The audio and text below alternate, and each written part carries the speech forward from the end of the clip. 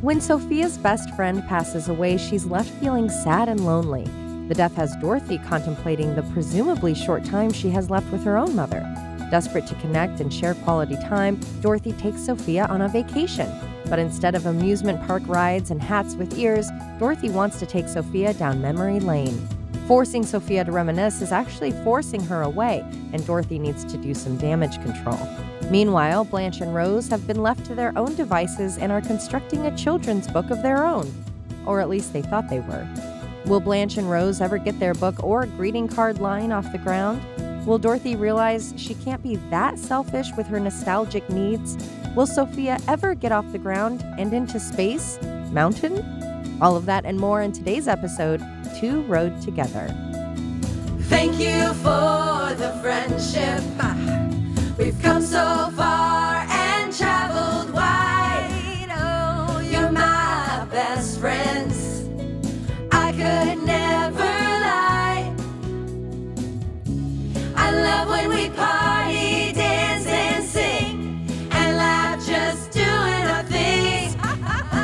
No matter the misters that come and go,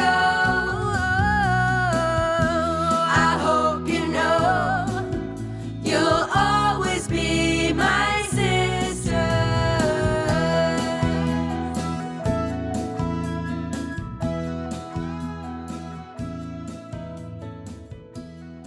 We've got another real-life inspiration for the title today. It's based off of the 1961 film Two Rode Together, starring Jimmy Stewart as a Texas Marshal and Richard Widmark as an Army officer. Unfortunately, they end up attacking indigenous Americans, and it's a real classic American Western film. I'm giving you an order. Oh, I've taken just about all the orders I can stand. You don't bluff me. I haven't drawn on very many men, but when I did, I wasn't bluffing. Don't you ever buy your own cigar? Sure. Bought two last payday. It was 3 months ago. Oh, you. Oh, you. It's a sunny day, and Blanche is in the living room, wearing a not often sported floral skirt and her casual weekend mauve sweatshirt. Rose has joined her, taking a seat on the couch in her blue pants and blue and green polka-dotted top with a green cardigan. It's a good thing they're wearing so much color, because coming in the front door are the all-black wearing Dorothy and Sophia. And no, Rose, they aren't Johnny Cash's backup singers. Johnny Cash was also known as the Man in Black. He famously released a song titled Man in Black, which people attributed to his choice in clothing. However, according to FarOutMagazine.com, in 1971, he told a group of college students that it was to bring attention to Vietnam, poverty, and racial issues. He said on a talk show, quote, "This sounds like just a record plug, and it's not. People were always asking me why I wore black. I've worn black basically ever since I've been in the music business, but I never did really answer the reporters when they asked that question."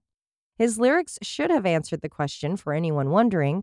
Quote, "We're doing mighty fine, I do suppose, in our streak-o'-lightnin' cars and fancy clothes, but just so we're reminded of the ones who are held back, up front there ought to be a man in black." And I heard a voice in the midst of the four beasts, and I looked, and behold, a pale horse, and his name that sat on him was Death, and hell followed with him. That's cool. Isn't that cool? He was one of the coolest. Yeah. He might have even been a socialist, a democratic socialist. Pretty charismatic drug addict as well. Yes, and alcoholic. We've all seen Walk Hard, the Dewey Cox story. Johnny Cash was doing that. He was ripping bathroom sinks out of walls. The best rock and roll biopic of all time. Yeah. You don't want any of this, man. The wrong kid died.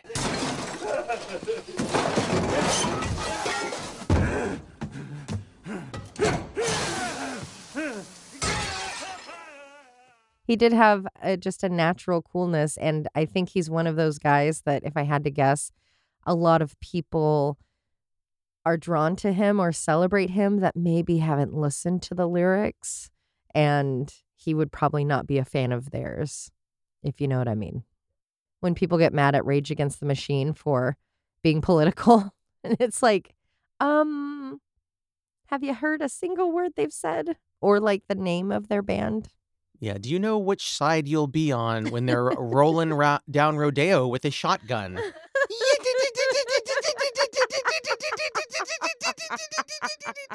Bum, bum, bum, bum, bum, bum, bum. Peaceful town! Yeah, Oh, someone's going to be listening to some Rage today. I already am. My own. It's just boiling in my blood. The rage is calling from inside the house.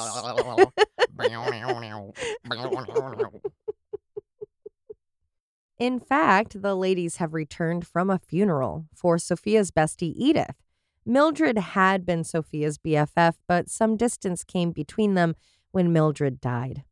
Even though Edith was 88, she was in perfect health until bingo. She was just dead. And no, Blanche, she didn't die in her sleep. You got marzipan in your ears? She died playing bingo. Which for me would be right up there with dying having sex. That'd be really fun. Be like, I finally won. I got a bingo. Bingo! And then your body is like, bingo, bango, bongo. Good night.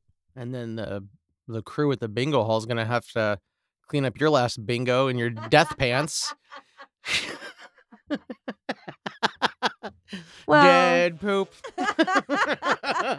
Death poop. That's better. yeah. Yeah, what would be another good way? I'm trying to think of a way that would be the funniest. You know what would be a funny way to die? Like if you died instantly was like going down a fire pole.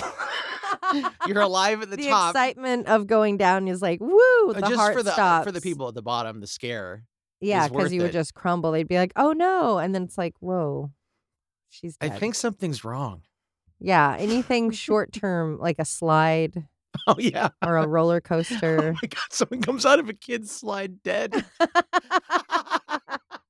That'd be almost as funny as the Boston cop coming down the Oh my slide, God. which sounded like this. Heading down a popular slide.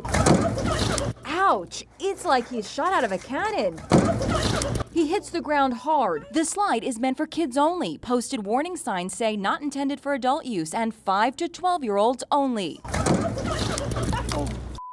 Phyllis Gluckman, who Sophia is not a fan of, has moved up the ranks and is now her best friend. And since all of her friends are dropping dead, Sophia won't have to tolerate her for very long. As Sophia goes to her room, Blanche reflects on what she said and is realizing how upset Sophia seems since, all of her friends are croaking. Dorothy is also feeling upset, so she walks into the kitchen, forcing the girls to follow her so they can get to what she meant by her ominous comment. While Dorothy pours herself a cup of joe, she explains that Edith was just a few years older than Sophia. Blanche finishes her thought, so she's worried she's running out of time with her mother. Well, it looks like Blanche is as buoyant as Dorothy, and now Rose wants Blanche to read her mind. It's like I have ESPN or something. Which is funny because, they had back-to-back clairvoyant jokes. It seemed a little lazy. It's like I have ESPN or something. Even in the exact same spot, Rose was in that seat going, you can read minds, and then it's, oh, my turn. Maybe it was an out-of-order episode or something. Yeah, maybe, or just... Because that just seems... And I didn't look at the names of the writers, so it could have been different writers, and they happened to maybe be joking about that or talking about it, and then they both put that joke in. I don't know. Clairvoyance was so hot back then. Yeah, it was. It's like I have ESPN or something. Blanche and Dorothy ignore the request and get back to the topic at hand. While at the service, Dorothy spoke with Edith's daughter, who expressed not only sadness but guilt. She hadn't seen her mother in nearly a year because they lived far away from each other. Distance doesn't matter, though. Quality over quantity is what Dorothy's concerned with. She is with Sophia all the time, but they aren't always connecting. Sometimes Dorothy will realize their distance just while they're watching Jeopardy, and she'll find herself staring at Sophia, just taking her all in, which is sweet until Sophia gets uncomfortable and it keeps her from being able to pick her nose. I relate to that idea. I have a really hard time remembering basically anything, and I have a very difficult time with names and a really, really nearly impossible time with faces. Sometimes I'll even try to picture my parents just away from them or maybe hear their voice in my mind, and I flat out cannot, which has really kind of always scared me when it comes to the idea of them passing away. It'll be hard to remember those things.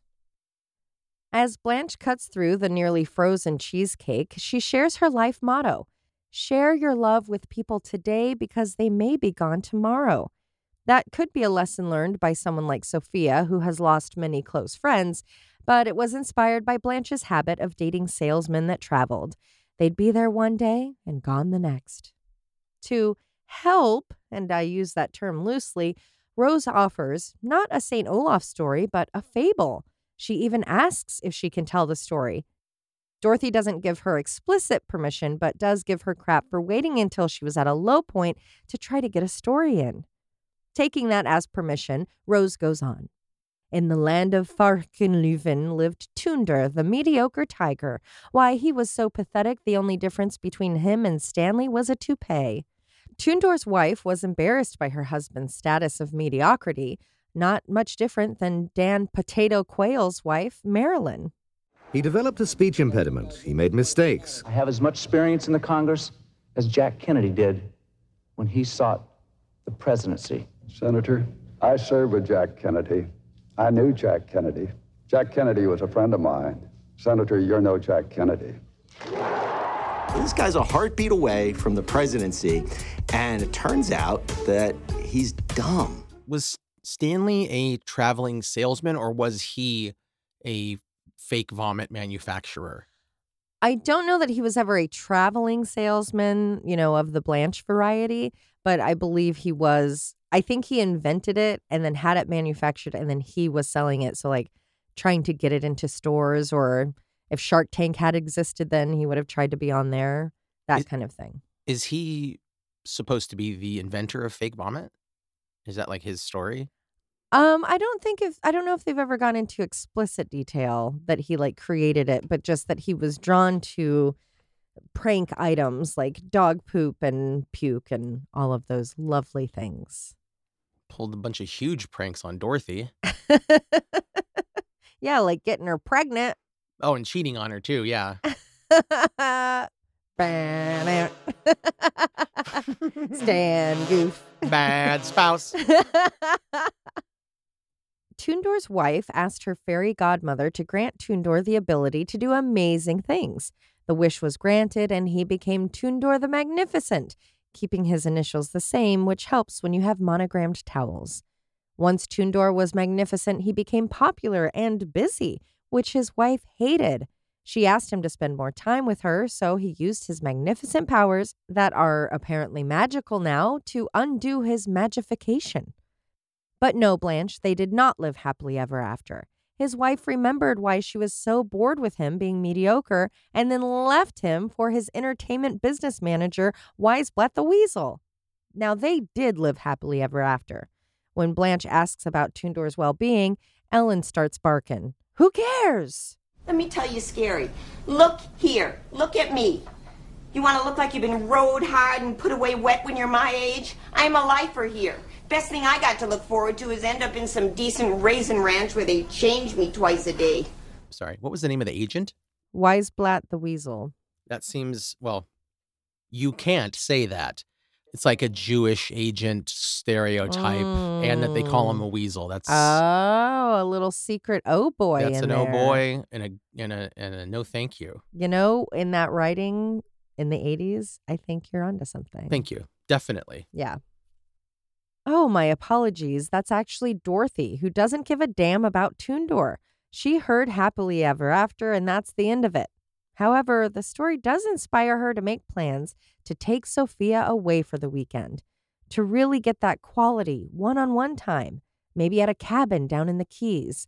Blanche doesn't care how good that idea sounds. She can't believe Dorothy got it from the Tundor story.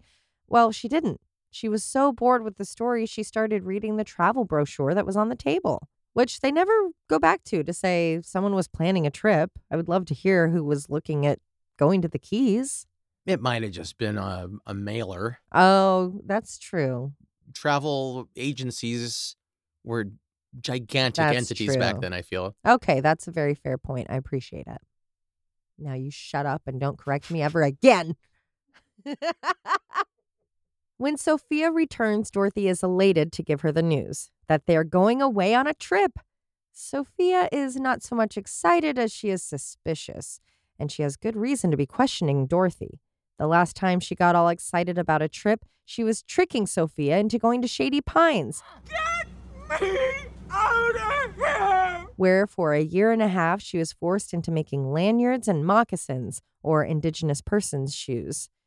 To prove she's not taking her mother to the psycho-inspired Bates Motel-looking Shady Pines, Dorothy lets Sophia choose the getaway of her choice. Since she's been asking for years to go, she throws out her top option, Disney World. Even though she's wanted to go for so long and had never been taken, Dorothy is suddenly all aboard the Disney train.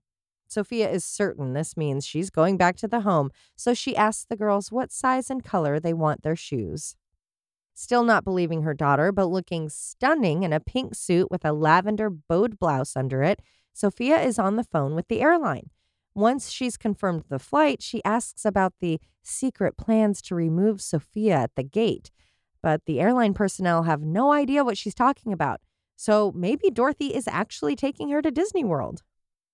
Coming out with her luggage, wearing flowing linen pants, a black top, and a long turquoise cover is Dorothy, checking on her mother's level of excitement. Dorothy's glad to see that Sophia's paranoia has died down. Pretending she didn't just call the airline, Sophia is like, "Oh, well, yeah, of course I trust you, your family."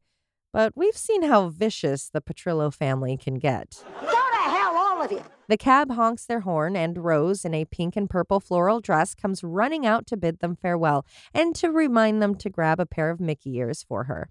She needs it for the girls in her troupe, of course. They just love those things. Dorothy answers with the tone of an eye roll. "Sure, Rose." And Sophia double-checks that Rose wants Rose embroidered on the back, which she, of course, does. Excited to get on the road for what will be their 1 hour and 10-minute flight, Sophia can't wait to get on one of my favorite roller coasters, Space Mountain. We've been invited to Disney World to see Space Mountain. But Dorothy isn't keen on the idea of a scary ride like that. Not sure if that's out of her own fear or concern for her mother's health. She won't have a choice when it comes to scary rides, according to Sophia and this racist, oh boy, because their cab driver is wearing a turban. You can't say that. Blanche couldn't be bothered to tell the girls goodbye. She's too busy coloring at the kitchen table. She has created a picture of a multicolored striped tiger in a top hat and tuxedo with a magic wand in paw. That's when Rose realizes it's a picture of Toondor. Giggling, Blanche explains that Toondor has stayed in her mind since she heard the story and she just couldn't get it out, much like Rose, who really knows that feeling, like when she gets waterlogged in her head. That's why she's learned to wear earplugs when she washes her hair. Back to the fairy tale. Blanche, in a gray and white sweater, has been thinking about it, and she's pretty sure that they should make a children's book. Rose could write the story, and Blanche could do the artwork. Rose loves the idea. Why, when her kids were little, she bought books like that all the time. Her kids didn't really care for them. They had their own reading to do. Ooh la la, we are at a fancy hotel in Orlando. In the hotel room that looks to be inspired by the Miami Vice apartment from season 1, Dorothy hollers out for her mother, wondering why she's taking 20 minutes in the bathroom. Okay, if at like 30 minutes you haven't heard anything and you're worried, you could shout out a little, "You all right in there?" But Sophia's an older lady. She needs time to work things out, like painting a mural on a ceiling, also known as a fresco. Chuckling at the comment, Dorothy begins jotting something down at the paper in her hand. Sophia inquires about it, and Dorothy explains that she's keeping a journal of all of those precious moments they have together. Giving her daughter crap, Sophia compares Dorothy's note-keeping to the career of journalist, commentator, and former White House press secretary under Lyndon Johnson, Bill Moyers, who hosted a program on PBS titled Bill Moyers' Journal. Can my bliss be my life's love or my life's work? Is it my work or my life? Well, if the work that you're doing is the work that you chose to do because you are enjoying it, that's it. But if you think, oh, gee, I couldn't do that, you know, that's your dragon that's locking you in. Oh, no, I couldn't be a writer. Oh, no, I couldn't do what so-and-so is doing. Unlike the classical heroes, we're not going on our journey to save the world, but to save ourselves. The world is a wasteland. people have the notion of saving the world by shifting it around and changing the rules and so forth. And no, any world is a living world if it's alive. And the thing is to bring it to life. And the way to bring it to life is to find in your own case where your life is and be alive yourself, it seems to me. That's the power of the teacher, isn't it? To bring vitality to others, to make others see the vitality in them, children. Well, it happens. So I actually have a very dear friend who does this. She always has a notebook in her Mary Poppins bag, and if she hears something poignant, meaningful, funny, deep, she whips out that book and jots it down. Now, it can sometimes derail a thought or the flow of conversation, but it does sometimes feel like an honor when you get put in the book. And it's nice to know your words mean so much to someone that they want to hold on to them. The Bill Moyers quip earns another write-down. Going to the door, Sophia is ready for Space Mountain, but Dorothy has something else in mind. She brought a surprise. Sal's cigar boxes had been full of photos, and Dorothy took it upon herself to arrange them into albums. Dorothy tells Sophia that she did it for herself, for them. Sophia says that it's for later. But the part can wait. Sophia finally agrees to take a very brisk walk down memory lane. She'd rather be making new memories than looking at old ones. Hey, look, I know you're impatient, but honest, we're on our way to Space Mountain, I promise. Starting with a photo of Sophia holding her as a baby, Dorothy asks what Sophia was thinking right then in that moment some 50-odd years ago. Well, it was 1932. It was summer. Sophia couldn't believe how lucky she was to have such a precious baby. Moving to the next photo, Dorothy is skating. Ah, yes, winter 1934. Sophia couldn't believe how lucky she was to have such a precious 2-year-old. 6 years later, they are on a tandem bicycle. Oh, geez. Sophia could never forget that spring day of 1940, and she was thinking about how lucky she was to... Finally catching on to the malarkey her mother was feeding her, Dorothy snaps that Sophia is just making that all up. Well, yeah, she is. She was living in the moment at the time. She can't remember what she was thinking right then, all those years ago. She can't even remember that Ed Sullivan has been off the air since 1971 for crying out loud. Now can they go to the dang park? Dorothy stops Sophia from leaving. Using Sophia's own weapon of guilt, Dorothy asks why they can't stay and do what she wants.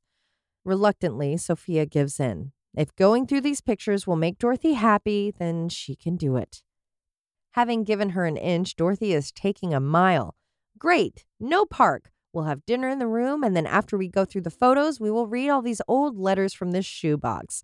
Sarcastically, Sophia jokes it was too bad she didn't bring the slides, which was a running joke for decades. You'd go to a friend's house for dinner, and maybe they just came back from a big trip, so they would put the slides on and painstakingly walk you through the trip that you didn't really care about seeing because you weren't on it. The joke backfires, though, because of course Dorothy brought the slides.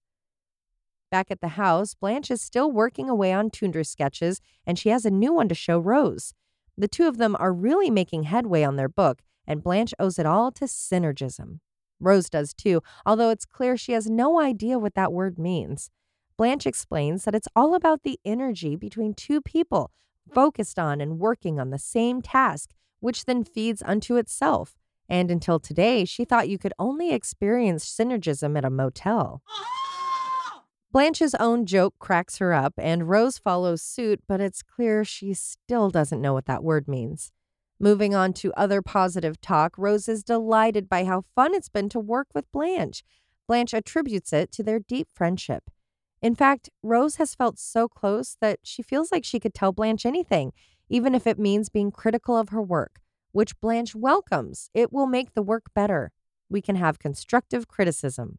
So, of course, when Rose casually mentions that one of the pictures could use a little work, Blanche rips the paper from her hands and tells her to drop dead, just as any good friend would do. After the tantrum, Rose asks, I thought this wasn't about our egos getting in the way. But there's no ego here. It's just that Blanche and everything she does is flawless, perfect in every way. Rose fights back. She's the one that brought Toonder to Blanche's attention. She's the one who has known these characters, pictured them in her water-filled head for decades. She knows what they should look like. When Blanche has enough courage to ask what needs to be corrected on the picture, Rose starts with the loneliest sea otter, Melvin, and his propeller-adorned beanie. Blanche didn't forget about the hat. It's just the wind blew it away. So Rose will just have to write the story like that. When she refuses, Blanche pulls out a big gun, or eraser. She's going to erase Mookie the sailor, which seems like it would only cause more work for herself, but she is dealing with Rose here. Begging her to not harm the critters, Rose agrees to do whatever Blanche wants. With a move that could only be described as if hips could stomp, Blanche gets up and leaves. We're back at the hotel room where Sophia is suffering through Dorothy's slide presentation. She laughs as she looks at a photo of a man from the neck down and how bad of a photographer Sal was. Just like my Grammy. She was about my height, so being short didn't account for it, but that woman could not take a photo that included the top of everyone's head to save her. This photo is easy for Sophia to ID. It's Uncle Vittoro, who lost his head to Benny the Blade when he became a snitch. So that photo is actually pretty accurate as to how he looked in death. While Sophia has a lousy attitude and crossed arms, Dorothy is expressing her gratitude and appreciation.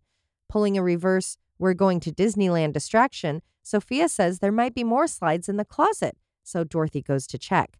Taking the opportunity, Sophia snatches her purse and makes a run for the door. Dorothy, hearing the door, comes back to see what's happening. Sophia crumbles. She can't stand this any longer. You aren't supposed to watch your life flash before your eyes while you're on vacation. You're supposed to see it when you're dying. Even though they live only an hour's flight from the world-famous resort, Sophia has apparently never been. She has waited, well, not her whole life, only as long as Ed Sullivan's been off the air, for her chance to ride the rides, and nothing will stop her now. Cue lightning. Now, weather will affect some Disneyland and Disney World attractions. Fireworks are very finicky. Some rides will close down. Hurricanes are a more common concern for Orlando, and it did even cause the shutdown of Disneyland earlier this year when California got a hurricane. Heavy storms have shut the resorts down, but overall, they are well-equipped, well-run machines. On November 22nd, 1963, Walt Disney was flying over Orlando and spotted the exact plot of land he wanted to use for the Magic Kingdom Park. At the same time, President Kennedy was being assassinated in Texas. Disneyland was closed on the 23rd for this reason. September 11th was another day Disneyland was closed as the attacks happened so early that the West Coast team decided to stay closed. Disney World guests were escorted out. In early August 1970, 300 protesters came into Disneyland. They caused a ruckus, and guests were escorted out for safety, closing a few hours early. Then, of course, there was COVID, but that is a little bit different. So those are the non-weather-related times they've closed. Pretty major historical events for the most part. Then there was last year. Okay, so here's like a little bit of family gossip. Our family was set to go for Halloween, and a former family member was hell-bent on taking some other family members to Disneyland. There was and remains a lot of animosity there because of certain things. So instead of those family members having a big family trip and going another time with that person, she purchased tickets for the weekend before that big family trip so that she could take those other family members first to the park. Anyway, none of us cared because we aren't psycho, and we were just laughing at how bizarre it would look to people on the outside of the situation. You know, wait, why is part of the family going the week before and then everyone's going the following week? What is happening? I wish I had the power of prayer or something to take responsibility for what happened. But a huge storm came through with such powerful hail that it forced the park to close early on one of the 2 days she was there. Because sometimes karma comes from the sky. It's the next day. Dorothy is in her linen pants, a white turtleneck, and a green and blue blouse jackety thing over it. Sophia is in khakis, a yellow blouse, and a periwinkle cardigan decorated with yellow flowers. They're sitting at the coffee table playing cards because the rain did not let up overnight. I'm not sure if the park was closed or if they didn't want to be out in the rain. You know how quick they are to get sick out in the weather. But there they are. Once again, Dorothy is back to her staring habit. Snapping, Sophia tells her to take her turn. They're playing a game and it's not solitaire. Dorothy was lost in the moment, though, trying to remember when the last time was she told Sophia that she loved her. Sophia remembers. It was just after lunch when she told her she had grilled cheese on her chin, and that was met with, "I love you." Getting to the heart of the matter, Dorothy starts talking about how she's trying to not be so uncomfortable with deep feelings. She doesn't know why she runs away or tunes out, so she asks Sophia where she gets that from. Sophia indirectly gives her the answer she's seeking. No, she doesn't say, "Oh, you got that from me," as she should have. But what she does say is that the corn pad on her foot slipped, and now she wasn't really paying attention. So that's pretty much where she gets it from. Because Sophia also doesn't deal well with emotions.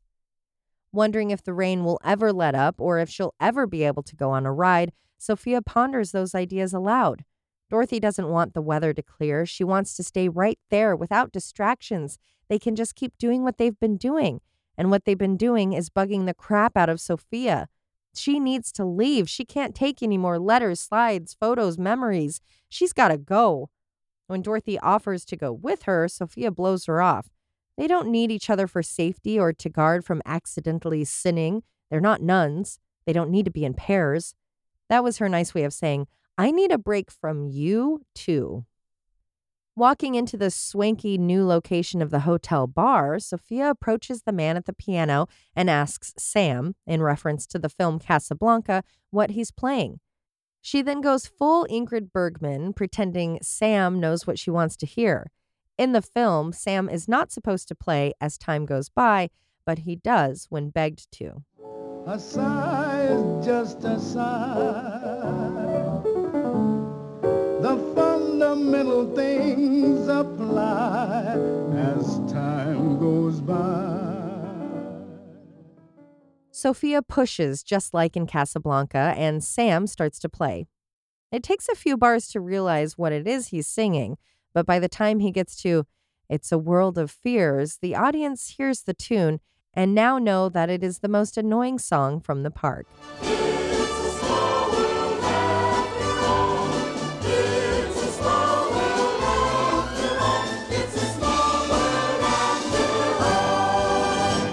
You may be thinking, that man at the piano is too good looking and too talented to just be playing in a bar. Well, that's because the man playing Sam is Freddie Jackson. No, he isn't a Jackson brother, but he is a talented singer in his own right. After funking out with a band in California, he moved into his R&B solo career with hits like Rock Me Tonight for Old Time's Sake, Have You Ever Loved Somebody, and You Are My Lady. His songs have millions of views on YouTube, and he can still be heard via his weekly podcast, Conversations with Freddie Jackson. You are my lady. You're everything I need to know. The Casablanca theme continues as Dorothy approaches Sophia. She turns back to Sam and says, Of all the gin joints in all the towns in all the world, she walks into mine. Dorothy is not there to ruin her mother's night. She just wants to talk. So they walk over to the bright pink tablecloth-covered table and hideous clear chairs with red and white flower arrangements on the tables and sort of matching pink carpet, but not, and a big brown bar. Coco, I know you were loving this scene as much as I was. It was a real eye pleaser. I described it as a Pepto-Bismol commercial. Yeah, where, you said the bar was the stomach. Yes, and everything else was that cooling, soothing liquid. Peppermint flavored. Ew. Ooh, yeah, very just... It was bad. Very late 80s. We don't know what's coming with the 90s. Yeah, it seemed like they were panicking. Hurry, put some cool looking stuff. We have to start filming in 4 seconds. Or that's what people in California think Florida looks like. The ladies take a seat and begin airing their grievances. The tradition of Festivus begins with the airing of grievances. I got a lot of problems with you people. Now, you're going to hear about it. Sophia doesn't understand why they had to ruin their vacation looking at all that old stuff.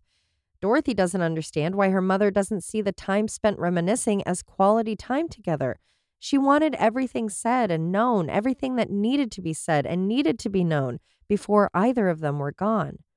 Sophia understands her desire, but they aren't living on Golden Pond, wherein Jane Fonda brings her son to visit her parents, Katharine Hepburn and Henry Fonda, at their summer home, which we discussed at the start of season 1's 6th episode. For Sophia, special quality time just happens. It can't be forced. When they have moments doing simple things like preparing dinner together, those are the quality moments that she really loves. But Dorothy wanted something magical, something that said, "This is quality time." Sophia has a story for that. She doesn't ask Dorothy to picture it, but she tells her about her childhood in Sicily and how she was obsessed with watching the lightning bugs glow in the sky. It was like 1,000 points of light. Being just a couple of weeks after President George H.W. Bush's inauguration speech, she had it fresh in her mind and accidentally started repeating it. I've spoken of 1,000 points of duty, of all the community organizations that are spread like duty throughout the nation doing good, rewarding duty in the cabinet agencies. The old ideas are new again because they're not old. They are duty, commitment, duty, and a patriotism that finds its expression in taking part and pitching in. And we need a new engagement, too, between the executive and the duty. Back to the glow bugs. Sophia loved them so much, she decided to catch one in a jar to keep so that she could see the magic whenever she wanted. Dorothy gets the metaphor. The bugs needed freedom to shine and to be appreciated as they were. Well, yeah, that, and they needed air, which Sophia always forgot to provide. You can't capture magic, even on film. Like a lightning bug, Dorothy nearly suffocated Sophia by trying to keep the magic close. Sophia doesn't appreciate her repeating everything. It's like beating a dead horse, or keeping lightning bugs in a jar. With less pressure, Dorothy tells her ma she loves her and promises she will never make her do a trip like this for the rest of her life. With one caveat, Sophia has to promise that she will never die. She agrees to the conditions. She's fine making that promise because it's not like she'll have to face any of the consequences, after she's dead. I promise I will never die. Back home, the girls are in the kitchen. Blanche, in a blue shirt and bright yellow button-down, is apologetic to the morose Rose, dressed in an all-purple sweater and pants.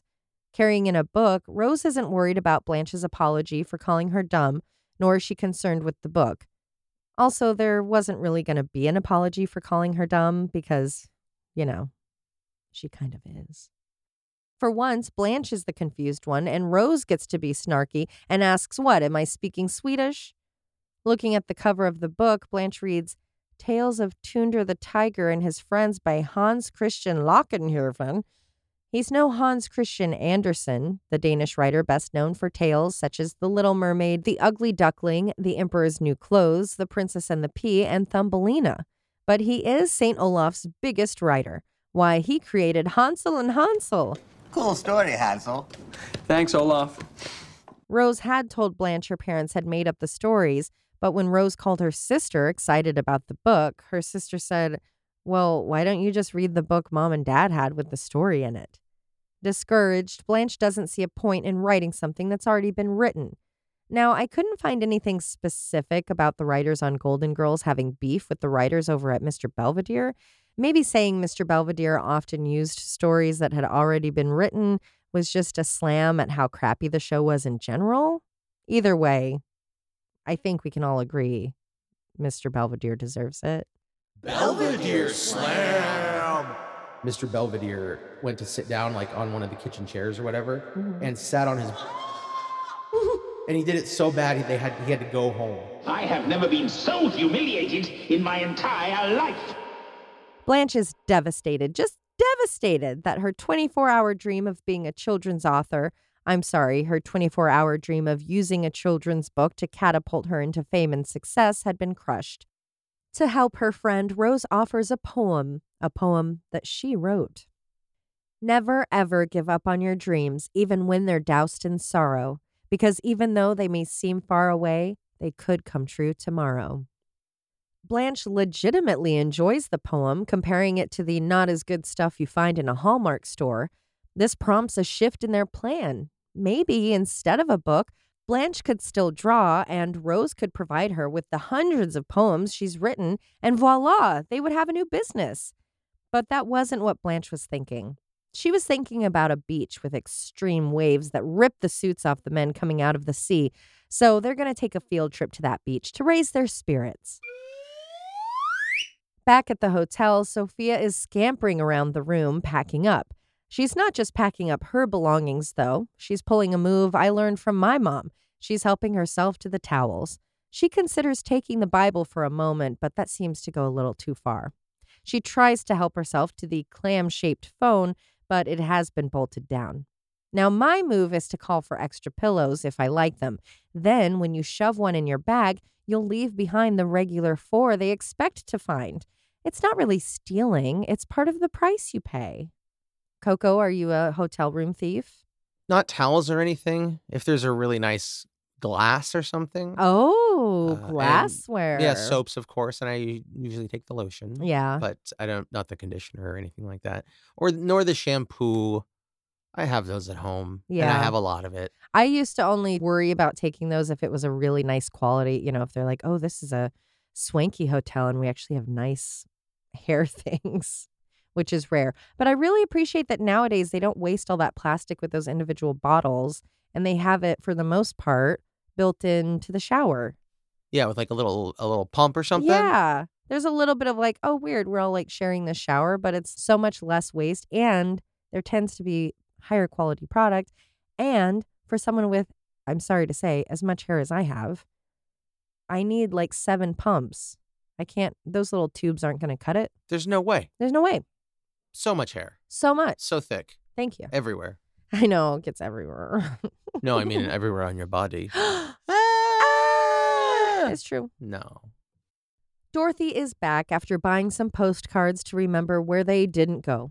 Sophia, in a jungle-themed dress and bright blue cardigan, doesn't need postcards to remember. In a white dress and a not-quite animal print top, Dorothy has one more thing she would like to do with her mom before they leave. Sophia can't bear to hear it. She just wants to go home and be away from these memories. Dorothy has a better idea than another stroll down memory lane, though.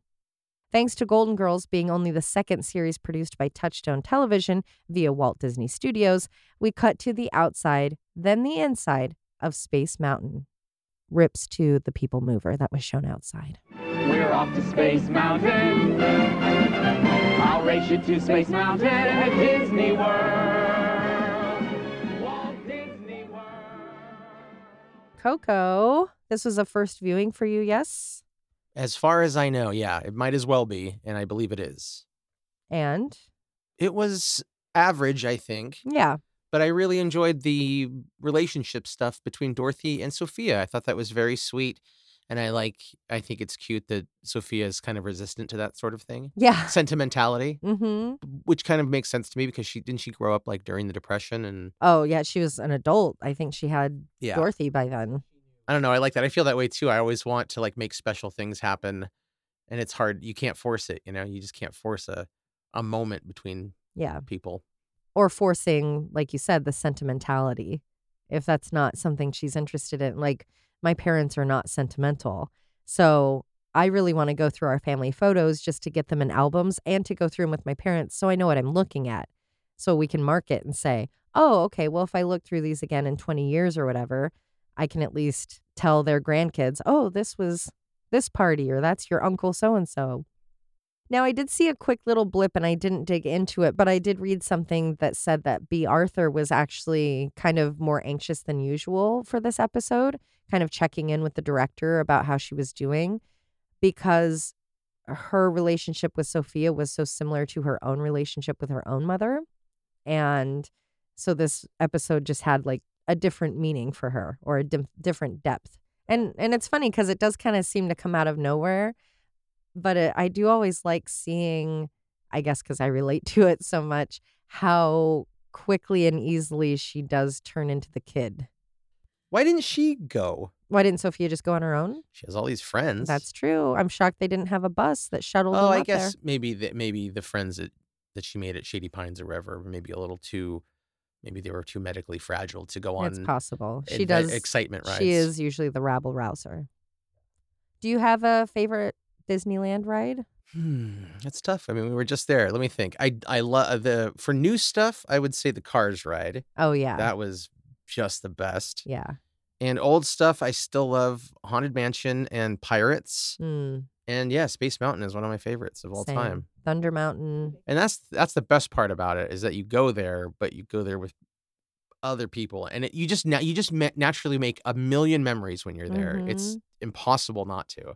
Yeah, that's funny comparing, for Dorothy, it was, I want to make the memory of going through our memories with you. And Sophia, it was like, if we go to Disneyland, though, we will have quality time together, just us, and we will be making all these new memories. Right. So there is a fine balance of living in and appreciating and acknowledging the past while also growing and making new memories together. If you don't move forward, you'll never get to Space Mountain. That's right. Last week, it was my nephew's 7th birthday. He was all excited about his party and how all of his classmates would be coming. So we had a little conversation about quality over quantity. He realized that he had 3 really close friends that he was most excited to see and that they were the most important part of his birthday. It's a lesson we can all be reminded of. We get so worried about and focused on the amount of money we have, clothes, cars, homes, jewelries, followers, friends. We forget that it doesn't matter if we can say that we have 20 friends. If they aren't friends, we can have those deep quality moments with. And Sophia's right. Making something magical, special, or of quality cannot be forced. In my own personal experience, the more pressure you put on something to be special, the more likely you are to be disappointed that it doesn't meet your expectations. So what can be done? You can allow every moment, big or small, to be special. I hate nothing more than going to Costco, but about once a month or so, my mom and I go. I usually just need dog food and milk, but I'm happy to drive her there, help her load stuff, wander. We talk, we laugh, we people watch. Even in the parking lot, we've had some major conversations. I don't ever go with the intention of making it a memorable time, but I can appreciate it after for the special one-on-one time that we get to connect. And that's what it's all about. Sharing time with someone means sharing it, not hogging it for what you want it to be.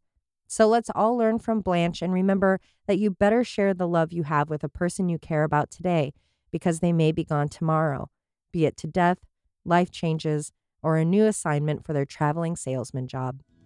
As always, thank you for listening and thank you for being a friend.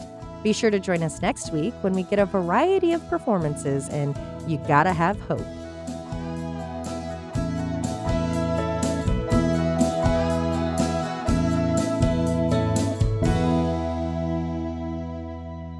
We're rolling. Rolling. Yeah. They're swimming at a swimming hole, and he says, I think I just logged on to the internet. Meaning he pooped in the pool? Yeah. Gross. Well, in his shorts. Well. Pooped in his shorts. That are in the pool. His shorts were in the pool with him. So, I guess that is. It's sort of that's like a tea bag. Tea bag, thank you. Yes, you're steeping the pool. Yeah. Yep. And stinking. I guess spooping it. Ew. Judgment at Nuremberg. That's a good band. Everything's going fine. World goof. Bye. Save it for your own lips. Duty. As Blanche cuts through the nearly dozen, frozen, stupid, to undo his magification. Magification? No, that's a magic vacation. Magification. Magification. What you snacking on? I'm not. I'm flossing. I'm so sorry. I'm taking you're after flossing. Matt on Big Brother. Who hosted a program on PBS titled Bill Moyers Jr. I'm Bill Moyers Jr. and these are my friends. Bill Moyers babies. Is this the same friend that sometimes eats popcorn for dinner? Uh-huh. Thank you. Good night. Blanche attributes. Sophia gives her an indirect answer by saying, oh. Ingrid Bergman. Would you rock me tonight for old time's sake. The ugly ducking. The ugly ducking. Oh my God. Duckling.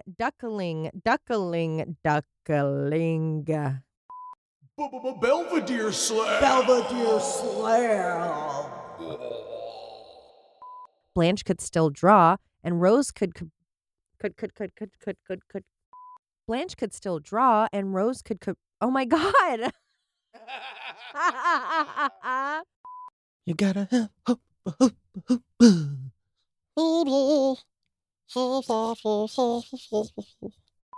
Are you singing Faith? Yeah.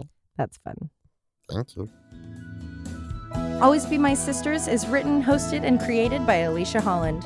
Produced and edited by Josh McCullough. Always Be My Sisters is a Cascade Media production. You'll always be my sister. Duty.